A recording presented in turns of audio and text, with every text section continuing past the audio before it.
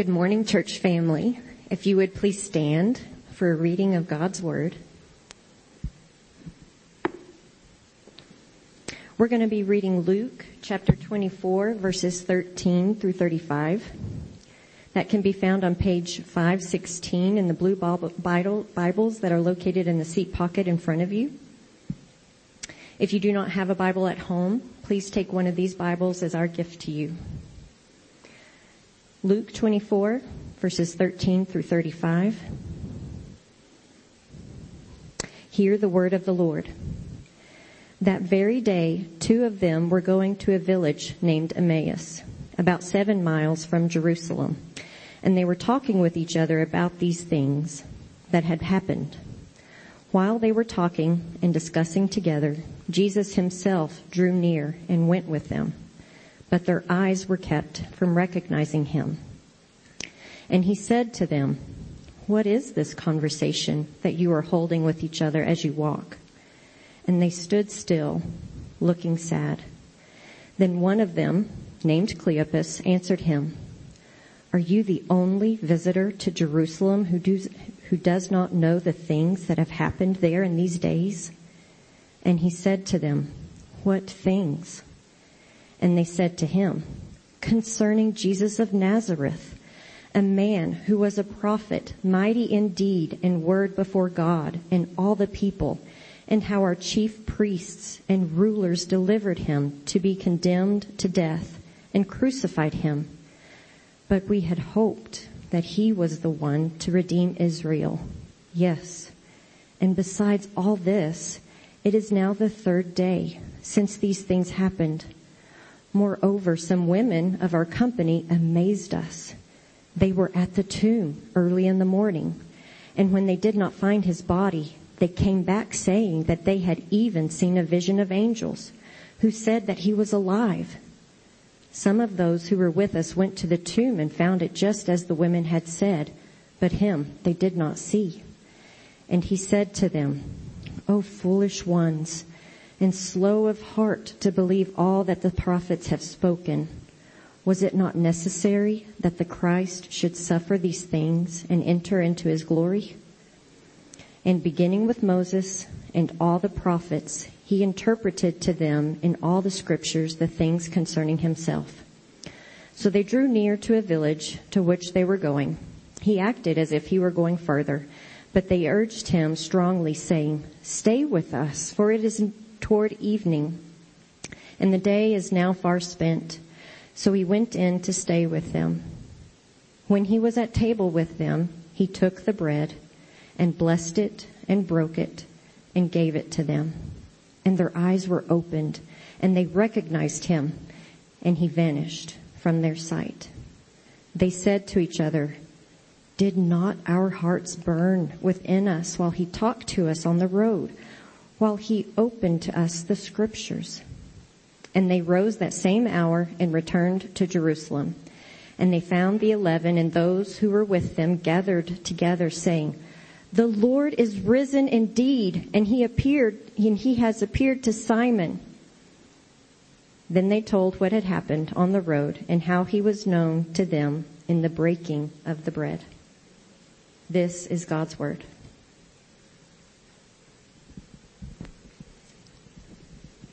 Let's pray together. Heavenly Father,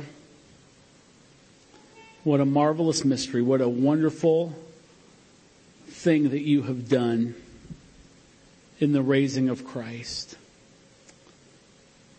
And Lord, as we said earlier, we have to come before you with repentance. Those of us who believe have been so apathetic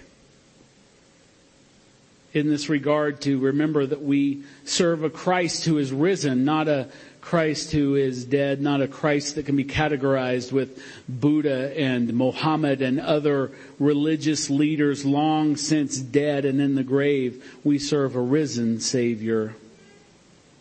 And we repent for the times that we've acted as if that was not true. We've acted in the way that wasn't true, in our silence, in our lack of rejoicing, our lack of worshiping, our lack of gratitude for your risen life. And Lord, we've neglected the promise that says if that same Spirit that raised Christ from the dead dwells in you, then it shall quicken also your mortal body. Lord, we've forgotten that we are fallen creatures in bodies that are failing us and will someday fall into the dust. But Lord, the story doesn't end for us there. You have promised that you will resurrect these bodies and make them like your glorious body. We thank you for that. Lord, I pray that we would be very grateful, very thankful today for the joy that should accompany the news that Christ the Lord is risen. We thank you for this. In Jesus' name we pray. Amen. You can be seated. So the story that Landy read to us is found only in the book of Luke. There is one brief reference to it in one of the other Gospels, but in the detail that we have, it's only found in Luke. Before this encounter on the road to Emmaus, Christ had already appeared, resurrected, to Mary Magdalene and to Simon Peter. But these two travelers did not know that. They did not know that what the angels had said to the women. Do you remember what they said? In Luke 24:5, they said, "Why do you seek the living among the dead? He is not here, but has risen." And they knew that they were at least claiming that the angels had said that, but they had no verification of that. That had not been confirmed to them. And therefore, these two travelers on the road to Emmaus were forlorn. They were dejected. Their 7-mile Sunday walk to Emmaus gave them plenty of time for conversation between the two of them. And there was only one thing important enough for them that morning to discuss. It was, as Luke puts it, all these things that had happened. And of course, they were referring to the recent trial, the condemnation, the beating, the crucifixion, and the burial of Jesus, who these two had followed. And they believed was the hope of Israel, the long-awaited Messiah, the Christ. Now, we don't know much at all about these two travelers, except that they had trusted in Jesus. They had placed all of their eggs in the basket of the coming of the kingdom of God. One of these was named Cleopas. And we don't know the identity of the other person. The text doesn't give us that. They could have been both men who were companions or friends or fellow disciples. Some theologians have even suggested they may have been a husband and a wife. The Bible just doesn't tell us. But what we do know is that while they were talking through their trauma, their loss, their grief, guess what happens? Jesus shows up.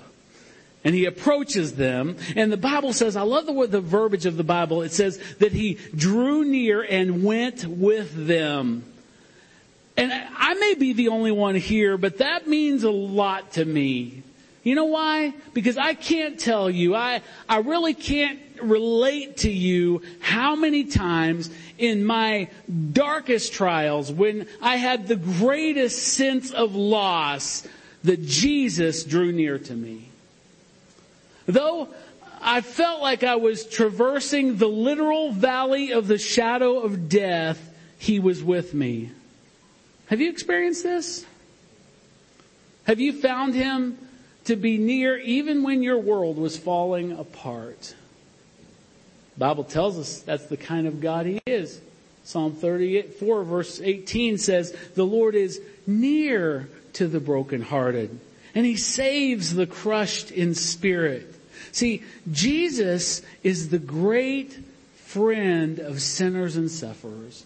He loves us, and he loves to be near us when we can't help ourselves, when our worlds are shaken and everything's falling apart. He wants to be near us. But there's something even more interesting about the story that's laid out before us. The Bible tells us that these two, who were obviously familiar with Jesus, who knew his face, who knew the sound of his voice, they didn't recognize him. This is the way the Bible puts it. But their eyes were kept from recognizing him. Now, what is this telling us? It's telling us that there was a miraculous intervention on the part of God, and in this way, and by, for a moment, withholding the identity of Jesus, who was walking right with them, not just Jesus, the resurrected, up from the grave, he arose Jesus, who's walking right with them. For a moment, he was going to withhold that knowledge from them. Somehow they weren't going to recognize him. And this was the way that he chose to glorify to them the risen Christ. And we'll see that here in just a minute. So to them, Christ seems like just another traveler on the road to Emmaus. Just another guy out for a walk that day, going from Jerusalem to Emmaus. And then after joining them, Jesus asks the most absurd question to their ears. He says, "Hey guys, what's all this you're talking about?" Now I want you to imagine that it is September 12th, 2001, and you are walking down Broadway in New York City, and someone comes up to you, looks you right in the eyes and says, "Hey, what's everybody so upset about?" Well, how absurd would that be? What terrorist attack are you talking about? That's what these guys did when Jesus said, what happened? Tell me about these things. And he persists in asking them about what happened, and they're shocked. They say the whole city's been in an uproar. The Jews are involved. The Romans are involved. The sky turned dark, for goodness sakes. The very ground beneath us was shaken. How could anyone not notice these things? And Jesus just keeps persisting. And they explain to him, this man they don't recognize. They say, Jesus was a prophet. And he was like Moses. He was a man who was mighty in power and mighty in word and deed. He was unlike anybody else. But just when we thought he was going to fix everything, he was delivered up. First, he was delivered up by Judas, one of his very own followers, to the chief priests. And then before you knew it, the chief priests turned him over to Rome, our enemies. And then they condemned him. They flogged him right before our eyes. They crucified him. And it's even worse than that. He's been dead now for 3 days. And on top of all that, they tell this man they don't know, they say, "Man, we had hopes. We had dreams associated with this man. We had plans. We thought for sure he would deliver Israel from Roman oppression, that he would reestablish the law of God in the land, that he would usher in the return of David's kingdom right here among us." But man, those hopes just got swept by the tides of reality right against the rocks, and they are dashed. Proverbs 13:12 tells us this: hope deferred makes the heart sick. Anybody ever experienced that? What you thought was going to happen? The plans, the dreams, the idea that you had, you just see it circle the drain and go away forever. Man, hope deferred makes the heart sick. See, for these two, the sequence of things that they had hoped for didn't come to pass. Their vision statement had just gotten tossed into the shredder. They wondered how they could have misinterpreted what they'd seen from the hands of Jesus and heard from the lips of Jesus so wrongly. How did we miss it? How did we get this so wrong? To add to their frustration, some of the women in their company, these believers, these ones who were just like them, had put all their hope in Jesus. They had come back this morning trying to prepare the body for burial. And they came back hysterical, and they were saying that they'd seen this vision of angels, and that these angels had told them that Jesus had risen. But they were not inclined to believe, these women. People say crazy things in grief. They say really crazy stuff when they're dealing with severe heartache. Others, like Peter and John, ran to the tomb to investigate and confirm what the women had said. But sure enough, they found the tomb to be empty, but there were no angels. And worse yet, there was no Jesus. Probably someone had moved him. The Jews, the Romans. So here these poor travelers are. They just don't know what to believe anymore. They are just confused and disillusioned. Anybody here relate to these guys? Have you ever seen your best predictions of how the next chapter in your story was going to play out just go up in smoke? It's times like this where we discover how terrible we are at being interpreter of the times. Anybody want to say amen to that? We're not very good at being interpreters of our environment. We don't interpret other people's actions very well. And we certainly don't have a clue sometimes about the eternal plan of God, who is sovereign. So we need something more grounded, more rooted to help us understand than our own thoughts, our best intentions, our best dreams. This is where the story gets really cool, because Jesus, who still has not been recognized by his traveling companions, he just forsakes all social graces. Now, that may make you uncomfortable to think of Jesus that way, but he just tosses social protocol right out the window. What do I mean by that? Because he responds to guys who are obviously grieving, obviously in sadness and melancholy. He says like this, "You two are utterly foolish." Wow. Sorry we said anything, Jesus. You're utterly foolish. How foolish you are. Have you ever even read the scriptures? I beg your pardon, sir. We are good Jews. We've memorized most of it. Why, Jesus asked, are you so hesitant to believe all that the prophets have written? Yikes. Yikes. Now, if these two had been religiously sensitive, like most of Jesus' opponents, like the Pharisees, they would have been completely offended. See, you may think someone is a fool. Now, don't raise your hand, but have you ever thought someone was a fool?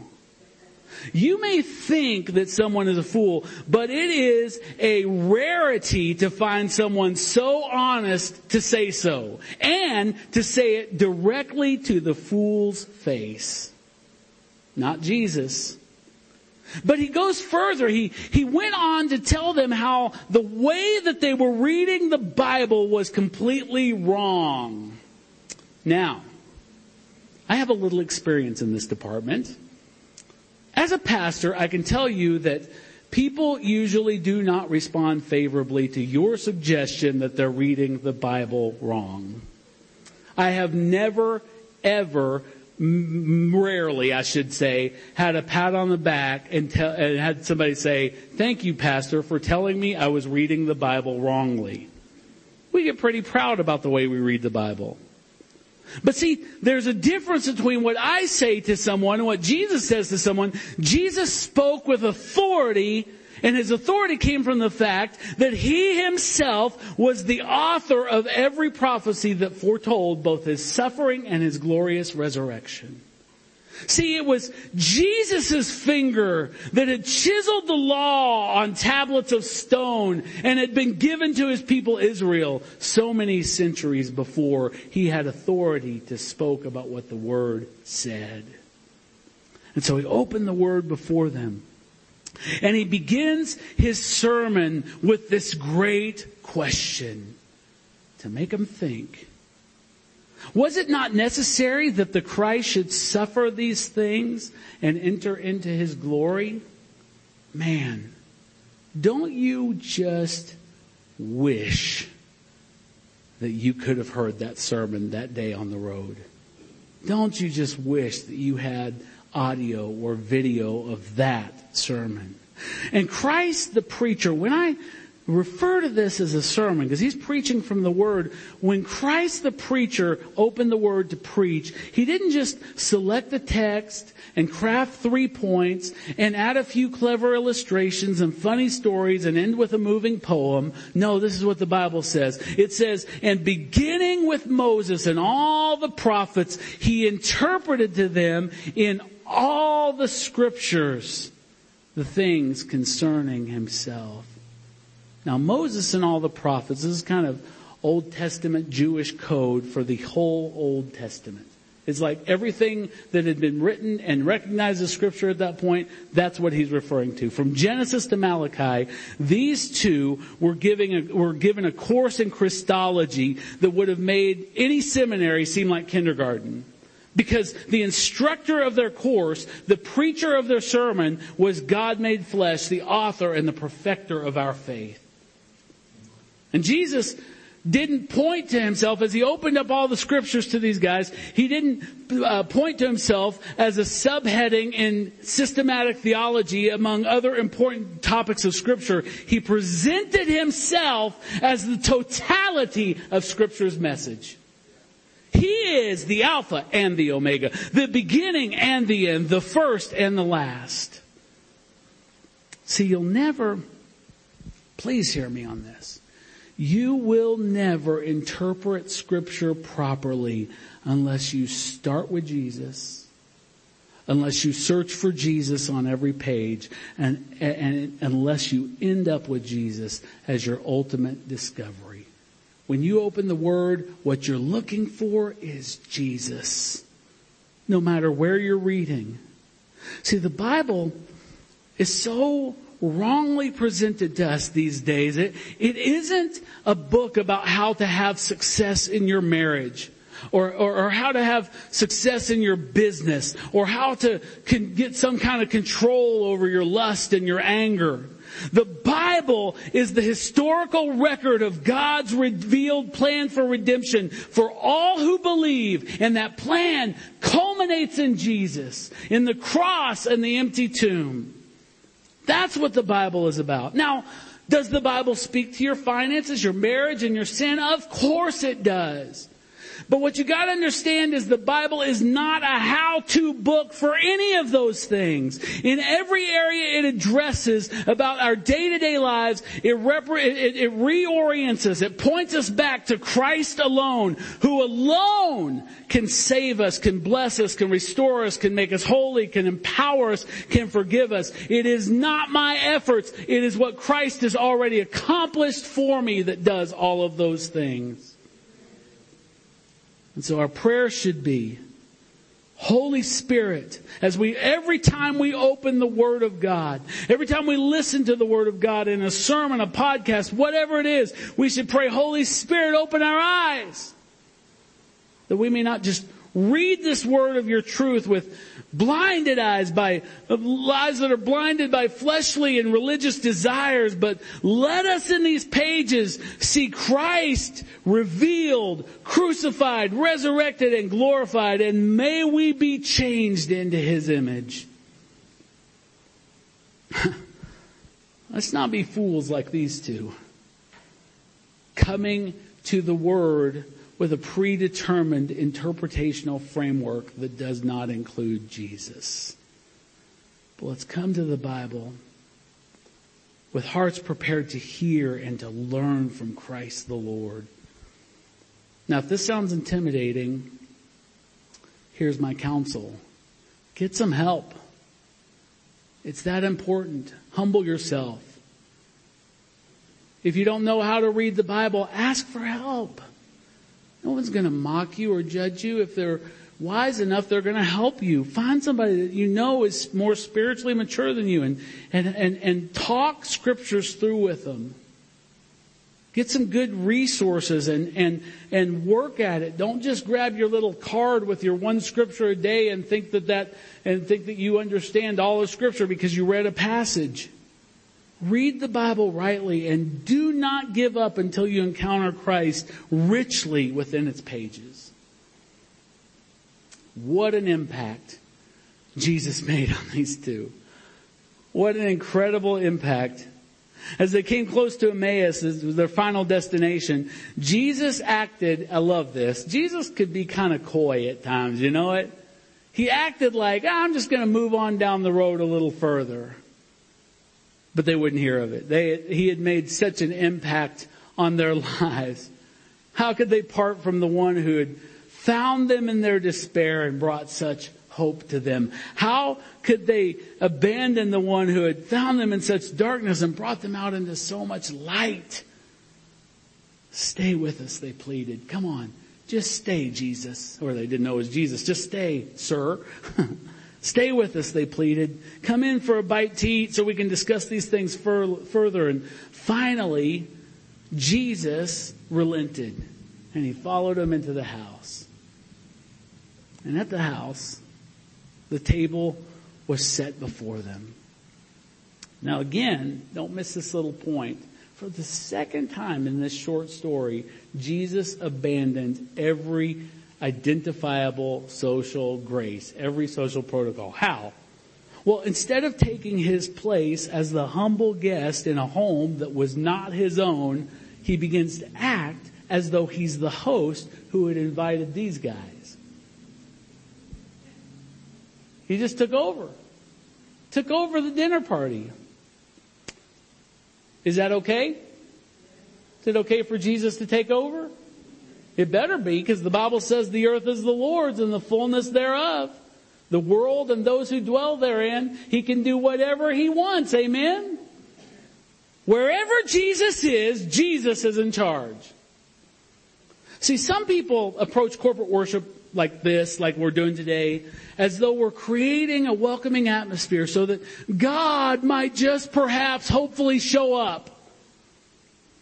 But can I let you in on a little secret? Don't tell your other friends.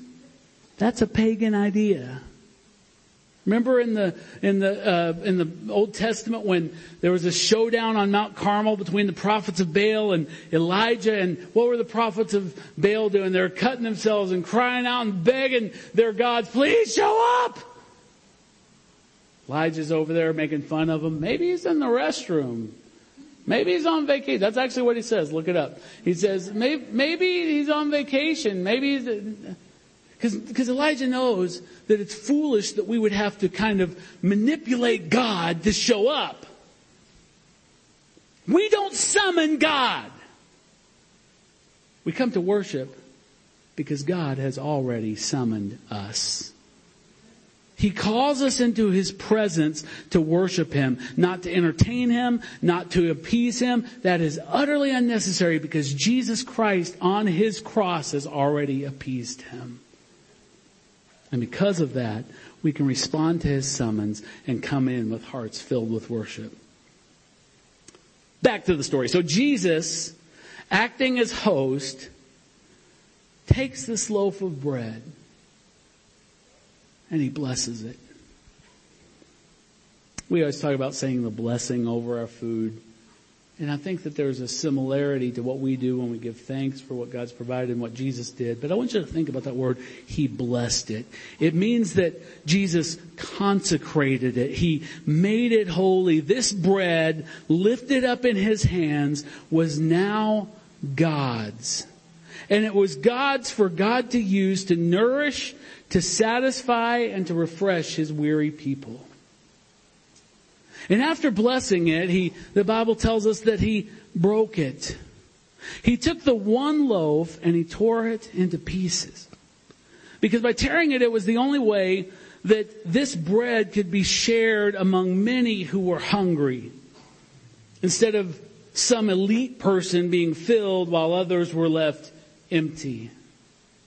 And after breaking it, He actually gave it to those who were present. What He held in His hands, what was His, He gave to them so that they might feed upon it and be satisfied. Anybody drawing some lines here?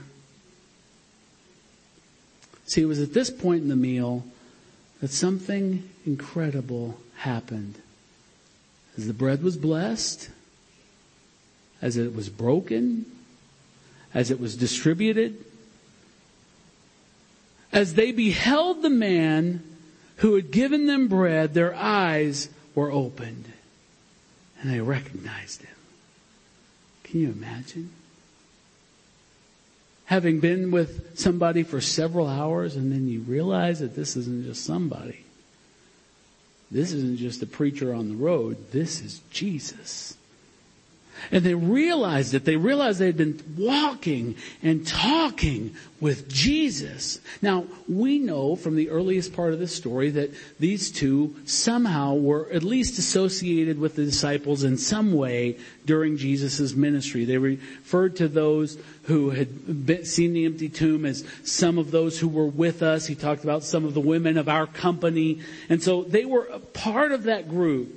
And could it be that what they had seen and heard before during Jesus' ministry is what God used to open their eyes when the bread was broken? Did they recall how Jesus once had broken loaves and fed them to more than 5,000 people? After which he had said, "I am the living bread that came down from heaven. If anyone eats this bread, he will live forever. And the bread that I give from the life of the world is my flesh." Perhaps the disciples had told them how at the Last Supper he had once again broken bread and he said to them, "This is my body, which is given for you." And I'm inclined, personally, to think that this is at least a possibility. Because later they would report back to the other disciples that Christ was made known to them in the breaking of the bread. It's what God used that moment to open their eyes. But the story is filled with twists and turns, isn't it? As soon as they recognized this man of wisdom who had opened their eyes to see the truth about himself in Scripture, Jesus vanished. And they looked at each other. And they testified in awe. Shock and awe. They looked at each other and they testified. They said, "Didn't our hearts burn within us while he spoke to us on the road?" As Jesus opened the Scriptures and pointed out, "That's me it's talking about," all through the Scriptures, their hearts burned.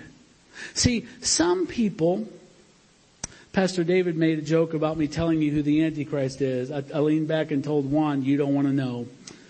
So, some people get excited when they think they've discovered something in Scripture about their version of end time events. Or they discover some ancient religious mystery from the Iron Age. Or they think that they found some angle on a fringe doctrine that they can use to bully or control other believers by insisting upon. Or maybe they think they found some loophole for their own sin. But see, it's only by discovering Jesus in the pages of Scripture. And even then, only when he is revealed by the prompting of the Holy Spirit in an open Bible, that will make your heart burn within you. It'll make your heart burn with love and devotion and endurance until the very end. It will not be a passing religious enthusiasm. It will give you staying power when you see Christ by the power of the Word and the Spirit together. When you see Him in the Bible, you will make it. You will press through. You will endure till the very end.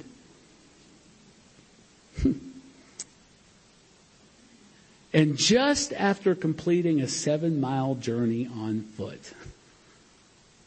and after just sitting down for supper, I'm sure they were exhausted after that walk, these disciples jump straight up and they head straight back to Jerusalem, another 7 miles.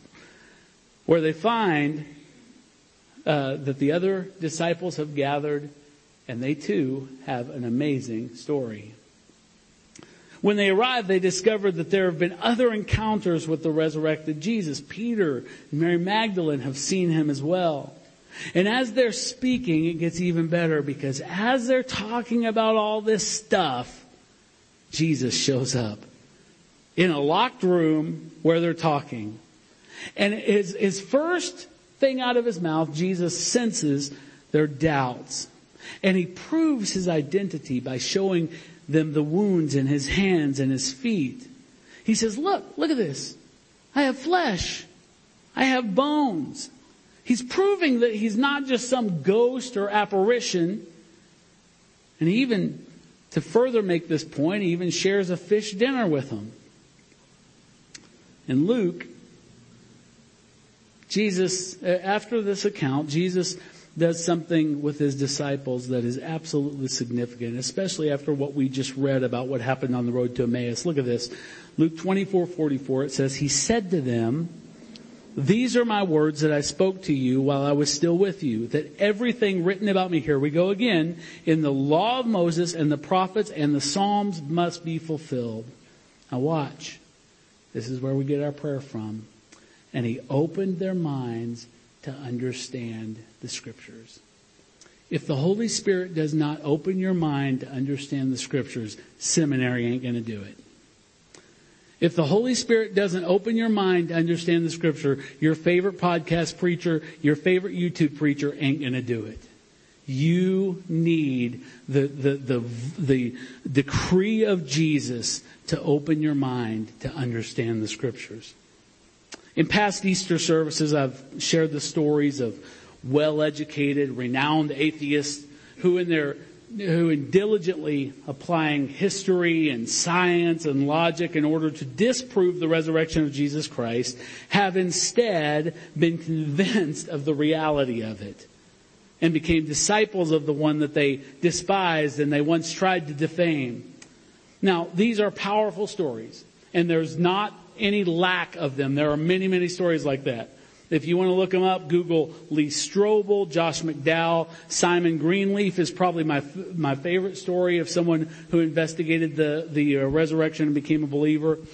But the point I'm trying to make today is that without the assistance of Jesus to believe, the resurrection will be nothing more to you than a historical fact at best, or a fairy tale or myth at the very worst. It'll be diluted and robbed of its power. But when you're wise and humble enough to let Jesus convince you of his resurrection, your heart will burn within you for all eternity. Jeremiah knew what this meant. He said one time when the word of God came to him, he said, if I say I will not mention him, meaning God, or speak any more in his name, there is in my heart as it were a fire, a burning fire shut up in my bones, and I am weary of holding it in, and I cannot. You know what our church needs? A good case of heartburn. That's about as much of a joke as I'm going to make today, But because none of us will ever see with the resurrected Christ with our physical eyes in this life, the way he proves his resurrection to us is through his word. Is there historical, scientific, and logical reason to believe? Absolutely there is. Sure there is. It's what the whole idea of apologetics is. But God's word is living and active. It's authoritative. It's sufficient. It's infallible. It's inerrant. You can trust God's word. Jesus said to Pilate, we talked about this last week, all who are of the truth, listen to my voice. So here's the question. Here's the application. Will you hear his voice in the Bible and believe? And will you conform your life to his truth? Because the declaration of this church, the declaration of the Holy Spirit, and the declaration of God's infallible word this morning is this: Jesus is alive. And may that reality shape how we approach His promises and commands, the way we hold loosely to this life and this world, may that reality shape our dreams and desires and cause us to look with great anticipation to the next life in which, if we are believers, we will share in His resurrection. Will you stand with me?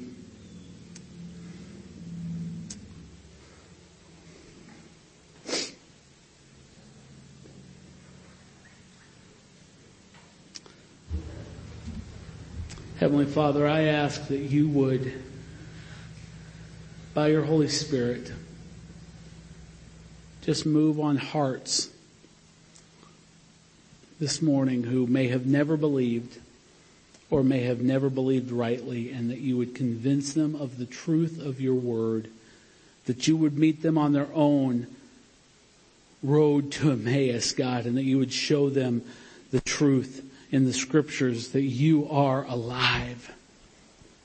And that's not just a historical fact. Oh, it's historical and it's a fact, but it's not just a fact. It has great implications for all the rest of our life if it's true. And it is true. And would you convince them of this? Lord, will you call people to believe, to forsake all of their old best thinking, all of their old best intentions, all their dreams. And God, come to you so that you can give them something worth dreaming about. Something worth hoping in. Something filled with joy and peace. So Lord, I just ask right now that you would do your work. Lord, I pray that you would become again the host. Insert yourself in our lives. Don't let us shake the reality of your resurrection easily, the reality of your lordship, the reality of your reign and your sovereignty.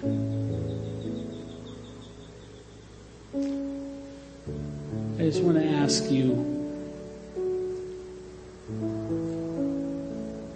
if you have peace with God this morning, and I don't mean because of some religious action that you've done. I just mean, have you really embraced this one that died in your place and rose again so that you may never again fear either sin or death? Never fear the devil or the chambers of hell again. The Bible says today is the day of salvation. So I just want to invite you, if that speaks to you on any level, will you just, right where you are, just say a simple prayer and just say, hey Lord, I don't understand all this, I don't know about it all, but will you, like you did on the road to Emmaus, will you just open my eyes to see the truth of who you are and to know the implication of it? Lord, I've been religiously cold. Will you just let my heart burn within me as I see the truth? And may seeing the truth give me endurance to make it to the very end and receive the promise that you've granted to overcomers. If you need to do that this morning, we are not a church that asks you to raise your hand, walk an aisle, sign a card, say a prayer, anything like that. Just do it right where you're at. In your own words to you and God. The only thing that we'll ask you is let us know. Let us know if you've done that so that we can rejoice with you and we can kind of help you get off on the right foot.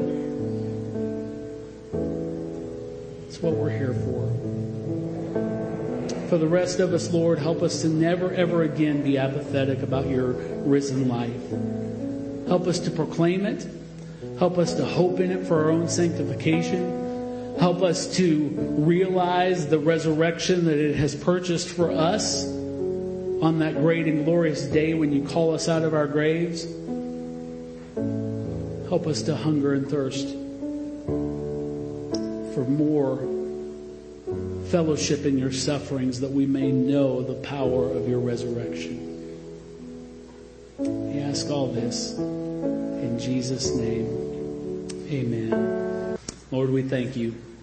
God, what an awesome God you are, to raise Jesus from the dead, to destroy death on our behalf in the resurrection of your Son.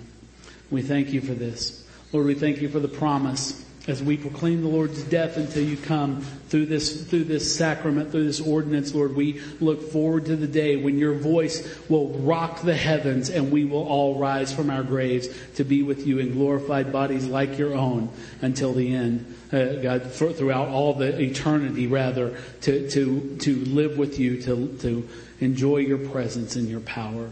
And we thank you for this, for what you have accomplished. In Jesus' name we pray. Amen. If you would place your hands in a receiving position as I speak this simple benediction over you. The Apostle John says, I write these things to you who believe in the name of the Son of God, that you may know that you have eternal life. In the name of the Father, in the name of the Son, in the name of the Holy Spirit.